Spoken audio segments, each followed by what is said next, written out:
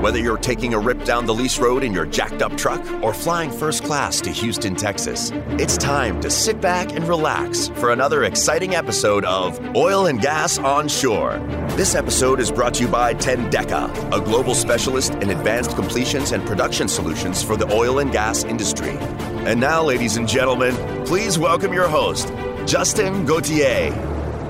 All right, so let's get going. Welcome to this week's episode. We're here in Oklahoma City with Courtney Strang, petroleum and design engineer at directional company called Inwell. Courtney, how are you today? I'm doing great. I'm excited to be here. Thanks for having me, Justin. You're excited to be here in your humble abode.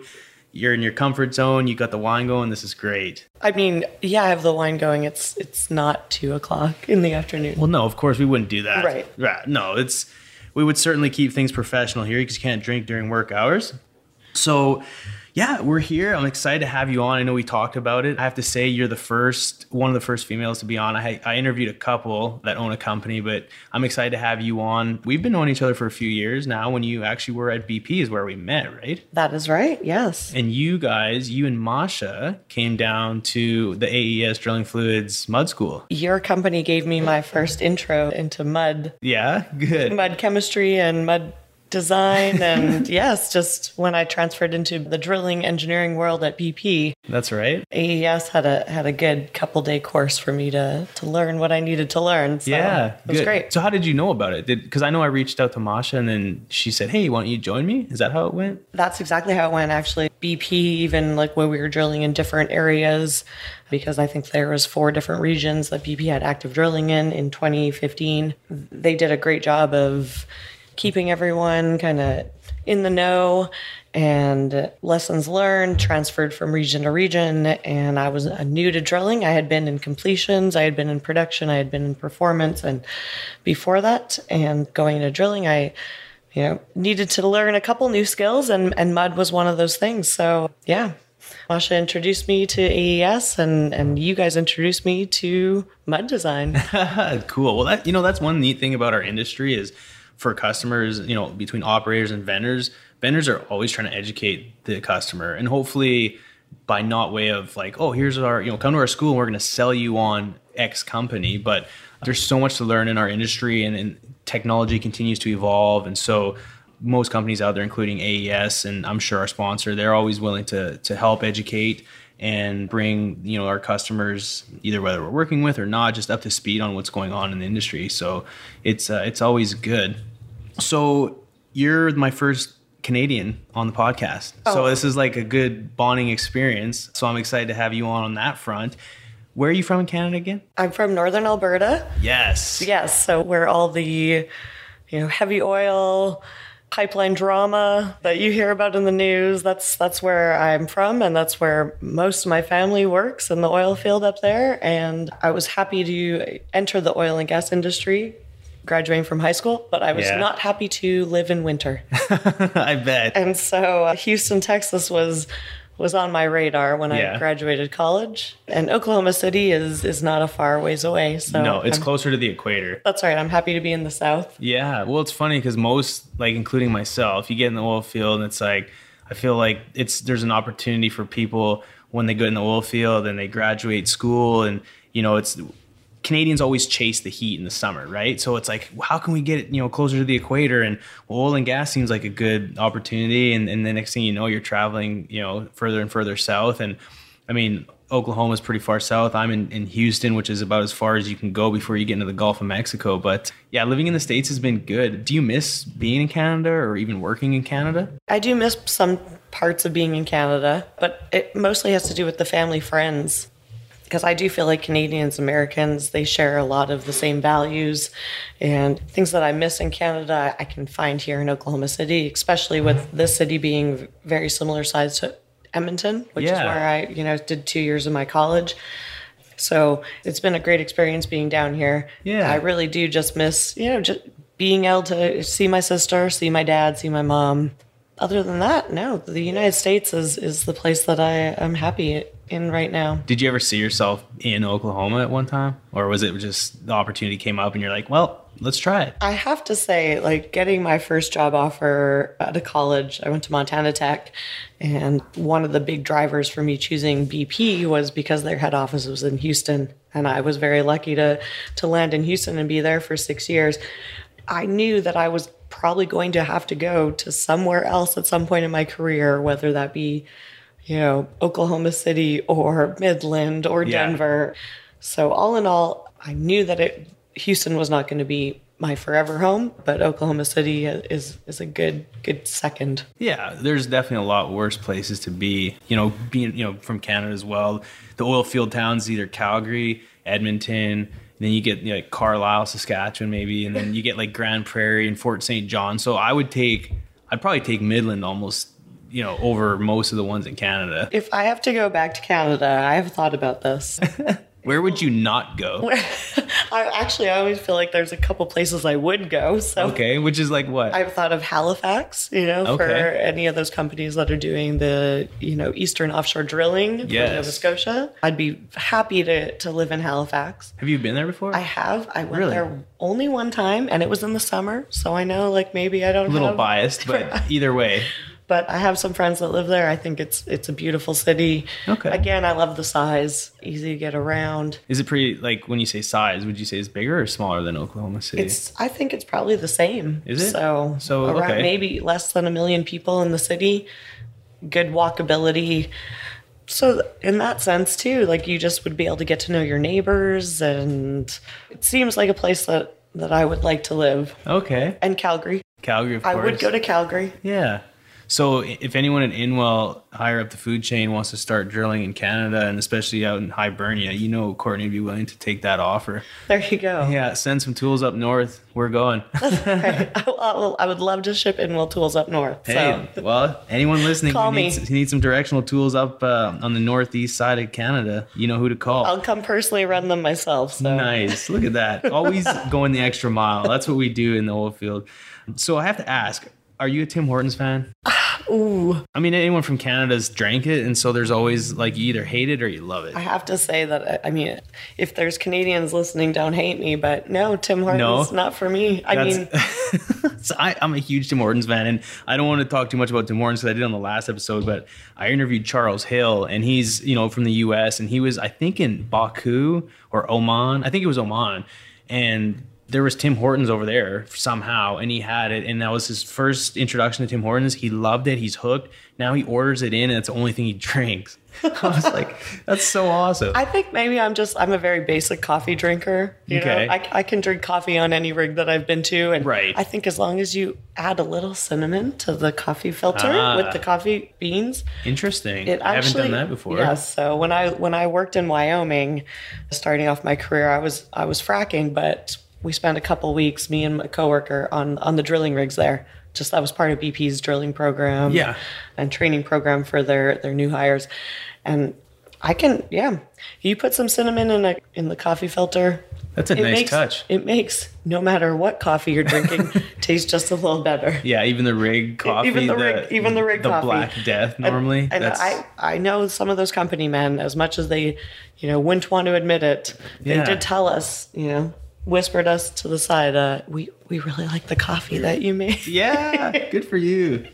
But there is one thing I do miss, actually, about one Canadian food that I miss so much that I cannot get over. Okay. Poutine. Poutine? Oh, my goodness. Oh, if you're ever in Houston, which I know you go, there's Moxie's. I'm sure you've heard of Moxie's. They opened up one in Houston, and they have poutine. Really? Yeah, so if you ever need a fix. Now, I haven't actually had it, but I heard it's pretty good. Now, it's not the authentic ones like we get back home, but at least it's a taste of home. So is there any place here in Oklahoma that you can get one? Unless it's homemade? No, actually, the one place that did have a decent poutine had closed down a couple of years ago. Really? So, what would be so cool is if you opened up a food truck that was just Canadian food, poutines. I mean, and it would have to be more like, obviously, like Ukrainian food and like European food, like cabbage rolls and pierogies, like ripping around Oklahoma. My husband and I have talked seriously about opening up a pierogi food truck. Yes. Honestly, I've taught him how to make pierogies. I'm a Polish girl from Western Canada. Yeah. I taught him how to make pierogies, and Honestly, I don't even really make them anymore. He just does it all. He does it? Good for and him. Actually, I'm part of the AADE, American Association of Drilling Engineers board here. I put on the F5. Oklahoma City just started doing that the last 3 years. Good I for know them. Houston has a really great F5. Yeah, so does Denver. Have And you been to the one in I Denver? haven't been to that one. That one's pretty good too. So we've started doing that here in Oklahoma City. Inwell actually entered a team. Okay. And my husband and I were the ones to kind of head up that, that charge, and we made pierogies. And Nice. we had, It was a hit, I bet. Oh, they were good. We did not win, but we're working on a recipe for 2019. Okay, good. Well, you're coming back with a vengeance, I'm sure. That's right. So if people that are in Oklahoma that maybe aren't aware that you guys do F5, are you the one to contact, or who do you know? How do you guys do that? Yeah, actually, I would be a great person to contact. I have a co-chair. He's in Denver, Jason Wood. He works for Valence Drilling Fluids. And then myself, we are the two co-chairs of the Oklahoma Awesome. F5. Perfect. Well, what we'll do is we'll link your LinkedIn in the show notes or any other contact information or even a link that has the F5, just something so where people can, if they're listening and they want to know more information, they can hit you guys up. Yeah, we've been doing this. 2018 was our third year. 2019 will be our fourth, and we've been growing every year, and we have a facility that allows that growth, and we're excited to keep bringing better food and more kind of networking within the oil field to Oklahoma City. So, well, bringing people together through food and drinks is always a great time. So I'm sure everyone's looking forward to the next one.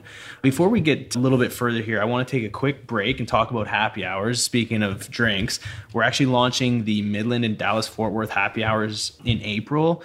Keep on the lookout for exact dates and locations. I think we've landed some sponsors, so we're extremely excited about that. The OGGN family is continuing to grow, and we've got our super happy hour, which is in Houston. So anyone interested in one of the best oilfield happy hours in Houston, come hang out with the OGGN crew every last Tuesday of the month, held at the Cannon. The next one's going to be March 26th. So come out, enjoy a cold beer from our sponsors at Carbach, and some food from HEB, and the opportunity to network with other professionals in oil and gas. Visit OGGN.com for more details.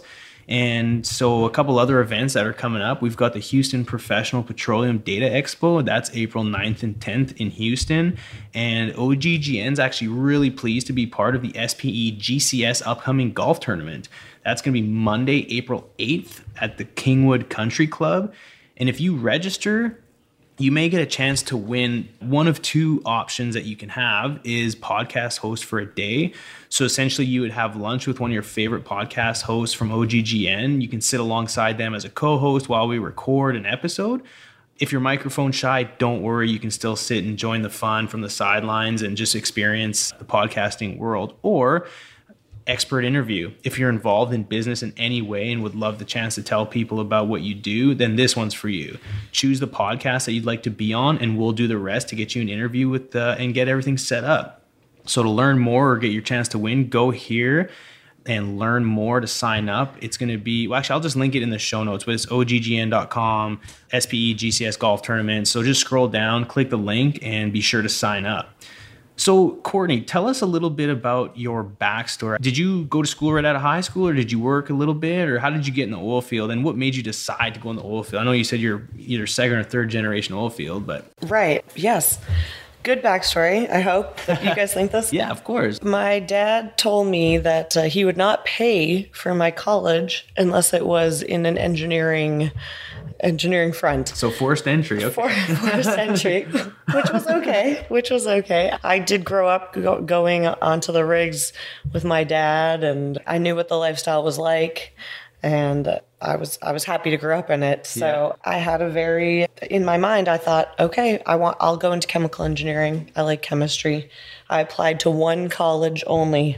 Okay. So Which was what? To all those people listening out there, keep your options open. I applied to the University of Alberta in Edmonton, Alberta. I did not get accepted.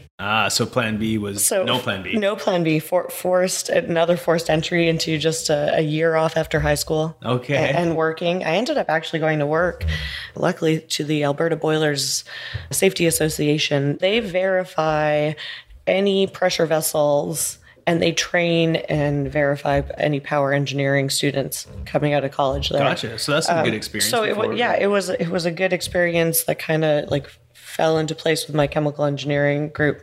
And so had that job, and it went really well with me applying to NATE, North American Institution of Technology. Yeah. And I went to a chemical engineering program there, which is a 2-year technical program, and had an internship working with ExxonMobil, or Imperial Oil as they called it in Canada, at their refinery. And I got a full-time offer coming out of school with them.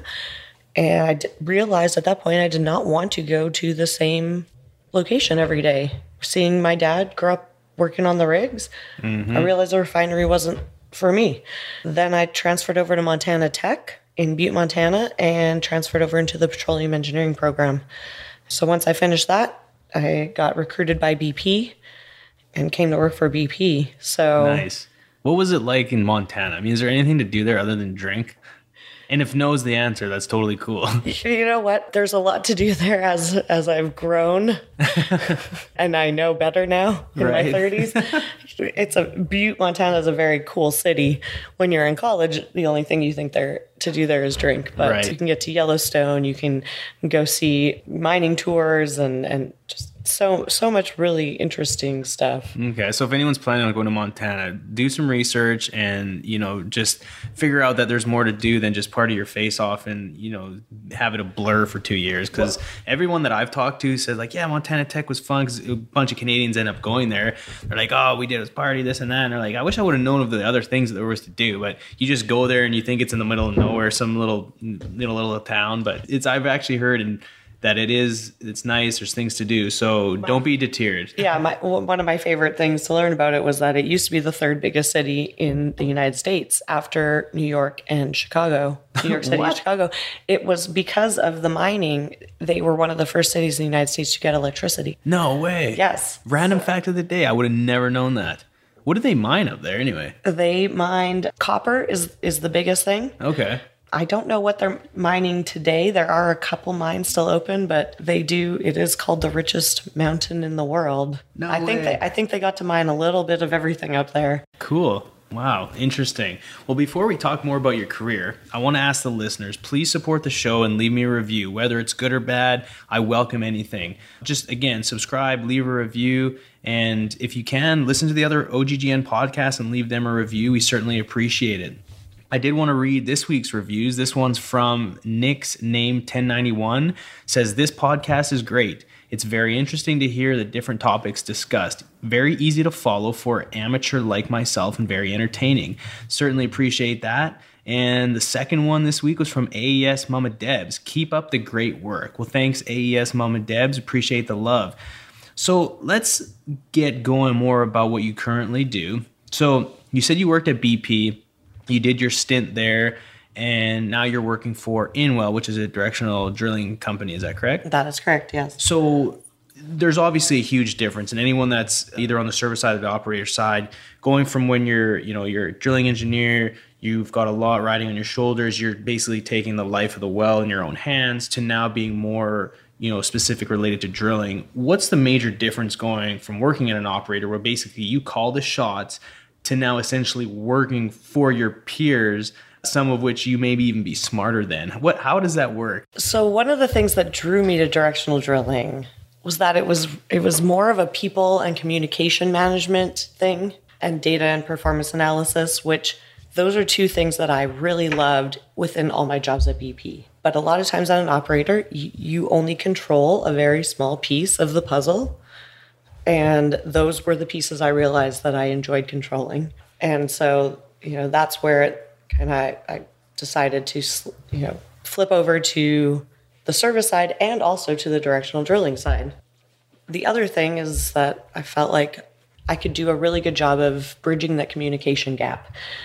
When you're an engineer or a manager at an operator, you still have to depend on all the people on site working on the rig. The guys that are actually like screwing the nuts and bolts together. And sometimes it can be hard for an engineer to, talk to those people. And that was one of the other things that I felt like I could help with. So it was a good transition to really like my skills just felt like they fit into that kind of category of the oil and gas industry. Okay, so you could maximize your skill set and add value, to maximum potential to the customer versus like being frustrated to where it's like, I want to manage this and have more control in this, but I have all this other stuff that I have to worry about. Exactly. Nice. Like when I was an operator at BP, my superintendents took the charge in that and they did a great job. But again, it's just, if you feel like you have a passion and you have something that you can do well at, I was kind of removed from that piece of the puzzle. Right. So I gotcha. Yeah. So and you mentioned, being in a managerial position, which essentially as a drilling engineer, you are managing a pretty large amount of people, all the way from the rig up even to people within your office. Tell me about your experience in that role as a female where historically it's been predominantly male. Was it challenging, or did you, because you were in the oil field, your dad was in the oil field, you kind of were surrounded by it? Do you think that helped you, or how did you navigate those waters? Yeah, that was actually, I had an interesting experience with that. When I had my career in Houston, I never saw any issues or never felt like I wasn't going to be as effective as one of my male colleagues. And I think now looking back that Houston, they're so diverse, multicultural, and usually that's where, you have the big, your main office for companies. Moving to Oklahoma City, where we were now a field office, I did kind of have to, battle with some of those things. It was a lot more about just trying to be taken seriously, maybe not in the office, but outside the office. Every time I went somewhere with my husband, he was the one that was getting asked, who do you work for and who's your wife? And, we navigated those waters very easily because both of us as engineers and both of us kind of knowing that sociology, that's how people think. It was okay. But yeah, I had not experienced it until later in my career. Right. So. Well, you come across obviously very confident, and you were very good at what you did and what you currently do. Do you have any advice for females that are maybe looking to getting into oil and gas, and if they are somewhat intimidated because it's predominantly male? I mean, what would you suggest for women out there to give them the confidence to come into this field? And I hope that there is no one that doesn't have the confidence to come into the field, because I will say that every male coworker I've had has grabbed me by the hand and taught me everything they know and shared their knowledge, and every female also. So don't let the, women being the minority in this field stop you or give you, hesitate you from coming in. People want to help, and there will be maybe some challenges that your male colleagues won't deal with, but nothing, it'll just be a little bump in the road. It won't be anything. It's not going to be a mountain in front of you. Right. Yeah. And then every challenge, there's a learning experience that comes with it. And so regardless if you're male or female, people face challenges every day. And there's some, males that, maybe get into a role and their supervisor doesn't, like the way they talk or the way they smell. And so, they're being judged by that, not necessarily whether you're female or male. But it's cool because even just sort of over the years of me being in the oil field, which has been since 2004, you're starting to see a lot more women in, positions, managerial positions. I mean, our general manager at AES Drilling Fluids is female, and the couple that owned the company before AES bought them was owned by Jim and Catherine Sherman, and she ran the company just as much as he did, and she was very effective and made the company very profitable. So I agree. I mean, I think it's exciting. I hope to see it continue to grow, and that more females just continue to come into the industry, because I think regardless of what it are, if you can perform and work your ass off, you're going to succeed, right? Mm-hmm. So yeah, I think the people we have to convince is the dads. The dads probably are trying to guard their daughters from going in. The dads are probably afraid. So yeah, let's talk to the dads and say, "Don't worry, dads. Right. Well, your daughter is going to crush it. Yeah, she's gonna get in there. She's going to have a great technical career. She's going to make some money. Yeah, and everyone's going to want to help her out along the way." Good. Well, that's super comforting hearing that from you, Courtney. So thank you so much for sharing that. You've been in the mid-con now for a while. you came in, you worked with BP, you were drilling out, and was it southeastern Oklahoma? Was the stuff you were looking at? Yeah, I started in the Texas Panhandle. Right. Okay. 2015, and then 2016, our drilling program went more Woodford, Arkoma, so southeast Oklahoma. And that's where I finished before I left to join Inwell. So nice. So what would you say the biggest advancements in technology are that you've been a part of since coming into the mid-con and to where it is now? And you can touch more on like the directional drilling side, because that's what you're focused in on now. I mean, is there anything that stands out or anything that's been revolutionary for you that you've seen? Yeah, one of the things that I've been really excited about is just, kind of the artificial intelligence that you're getting directional drilling. Actually, this was while I was at BP, we were working with a company called Motive, where, they were trying to use artificial intelligence and learning to, show us what we could expect as far as an operator, and how much should you AFE for this well, and what kind of ROP should you expect, and how many failures you should expect. It was very early in the technology, but I saw great potential in it. And I think the more companies that start getting on board with whatever AI companies are out there, the more data that is fed into a model, the more it's going to be able to do a more predictive analysis. Right. Yeah. So you're not looking back and going, oh, we should have did that. You can plan forward. So that's got me very excited, especially, I see a lot of the bigger companies now, Chevron joining with Microsoft and that sort of thing. I'm like, if you have enough rigs running and enough data coming in to feed your model, you're going to be able to start shaving days, cutting costs. Mm-hmm. And a lot of it too is the ability to make real-time decisions, like you said, similar to that. And instead of, looking at data, analyzing it, figuring out, wow, this looks okay, but this doesn't. And if ultimately, we can have the ability to where ideas and decisions or even options are coming to the table where you can quickly analyze them and, execute a little bit faster than you normally would, is only going to advance our industry even further. And I say this, and I'll say it again, is I think like the oil and gas industry is going to be the next Silicon Valley by way of all these tech companies. I mean, you see them all over the US coming into Houston, Austin, and I'm sure probably even Oklahoma City, just trying to capitalize on it and share what they can do from a data standpoint. So yeah, and when you talk about like real-time decisions, that made me think of one other thing. There are programs that are pulling in text messages, pictures.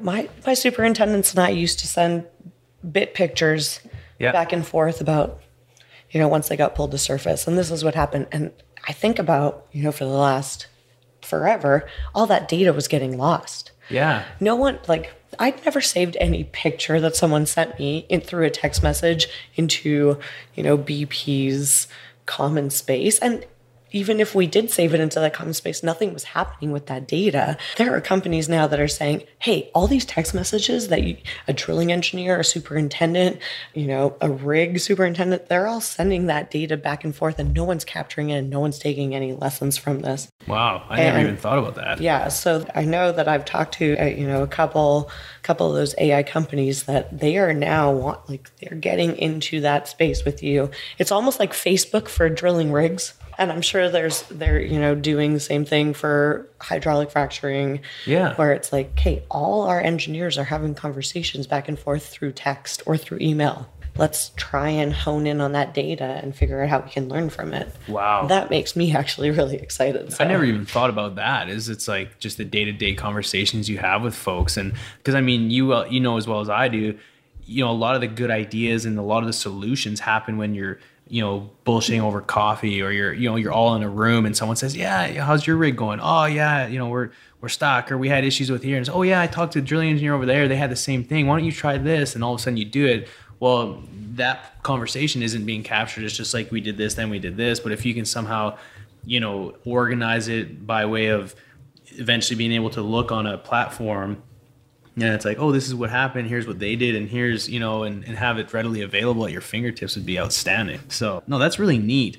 So, specifically with the mid-con, I mean, more from an overall market standpoint, is there a pretty good future in the mid-con? I mean, obviously, it's all commodity driven, but You mentioned the other day that you went to an IADC luncheon, and Yes, it seems yeah. like some people are kind of hesitant with the MidCon. Like, what do you think things are at? Well, first of all, I have to say, like, the way that it was set up, where they had 6 operators, drilling managers, or VPs of operation come and speak to their drilling program for the next year, I thought that was great. I would love to see that happen, throughout all the basins. Absolutely. I mean, I think the more data sharing or like strategy sharing is going to help the whole oil field start doing better.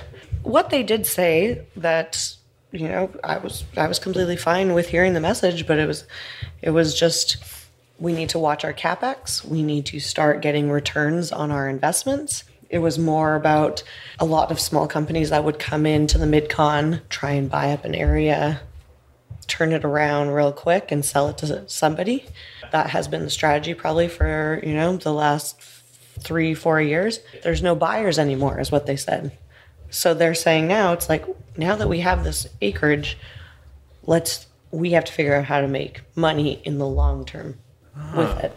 Interesting. So there's definitely a shift, and not being, on the service side, I don't really hear a lot of that what goes on other than just reading articles. But is that more sort of specific to the MidCon, or do you think as a industry as a whole, that's sort of the focus that needs to be? I think what I saw, it was more specific to smaller operators or like private operators that had private equity, people that had not public companies. Gotcha. So they were needing to show their investors what their investors want to see. And it seemed like the investors want to see rate of return. Gotcha. Now, where before they were willing maybe to invest money and hold off for a longer term, they want to see kind of rate of return on a quicker turnaround. Interesting. So I don't think that's specific to MidCon. I think that's going to be specific to, where you get your funding from as a company. Okay. Well, I'm eager to see how that all unfolds over the next year and, of course, a few years. And hopefully, commodities either stay where they're at or continue to creep up. Obviously, the volatility always throws a wrench into everything. But nonetheless, all right. So before we sign off, because we're getting close to our time here, so you're working with Inwell.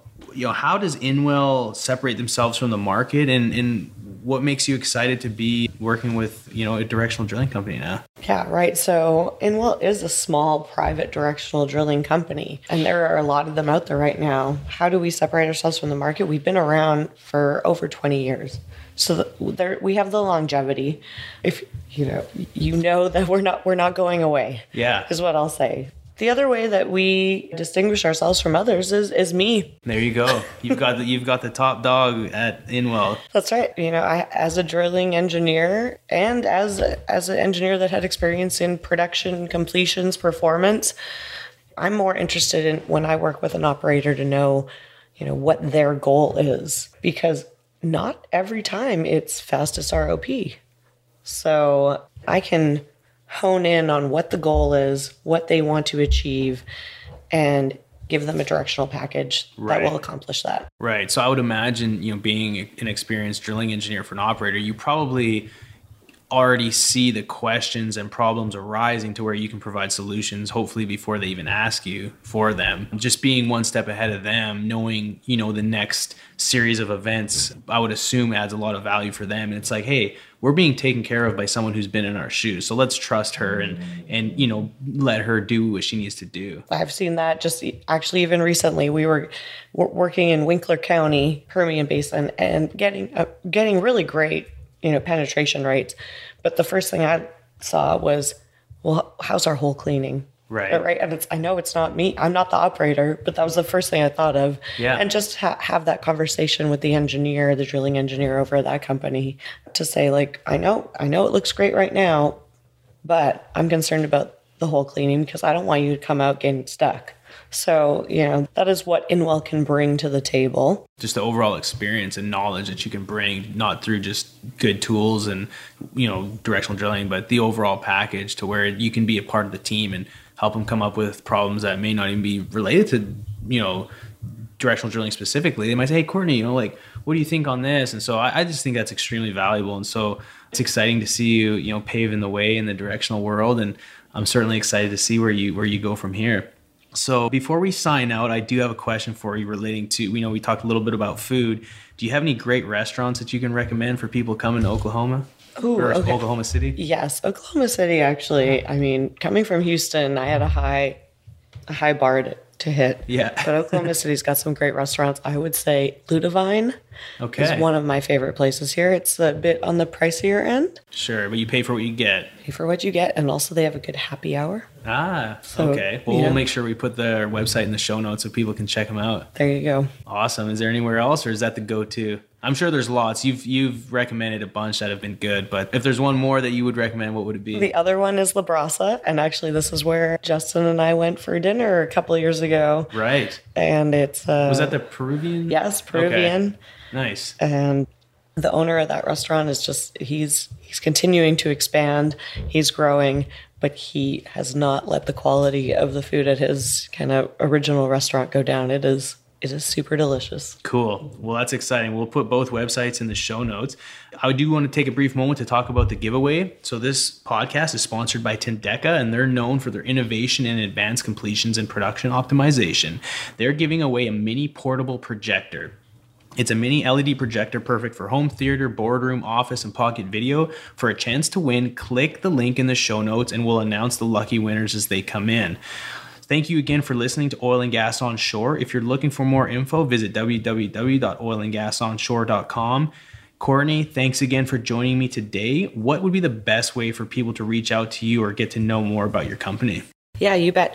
Best way to reach out to me is just by email. Okay. Do you mind if we put your email in the show notes? Not a problem. Cool. I'll get that to you. And then I tried finding Inwell's website. Do you guys have a website? We are redoing our website right now. Gotcha. So we will hopefully have the new one up and running by next week. Okay. So yes, our website has been pulled down. Okay, no worries. For construction. Yeah. Please excuse our construction. Everyone needs a facelift, right? Well, Yes. Anything Inwell, feel free to reach out to Courtney. I'm sure she'd help you out in any way possible. Well, look, thanks again for your time, Courtney. That's a wrap. And always remember, when the density is up and the gas is down, open the choke. Let's go to town. Ooh-wee.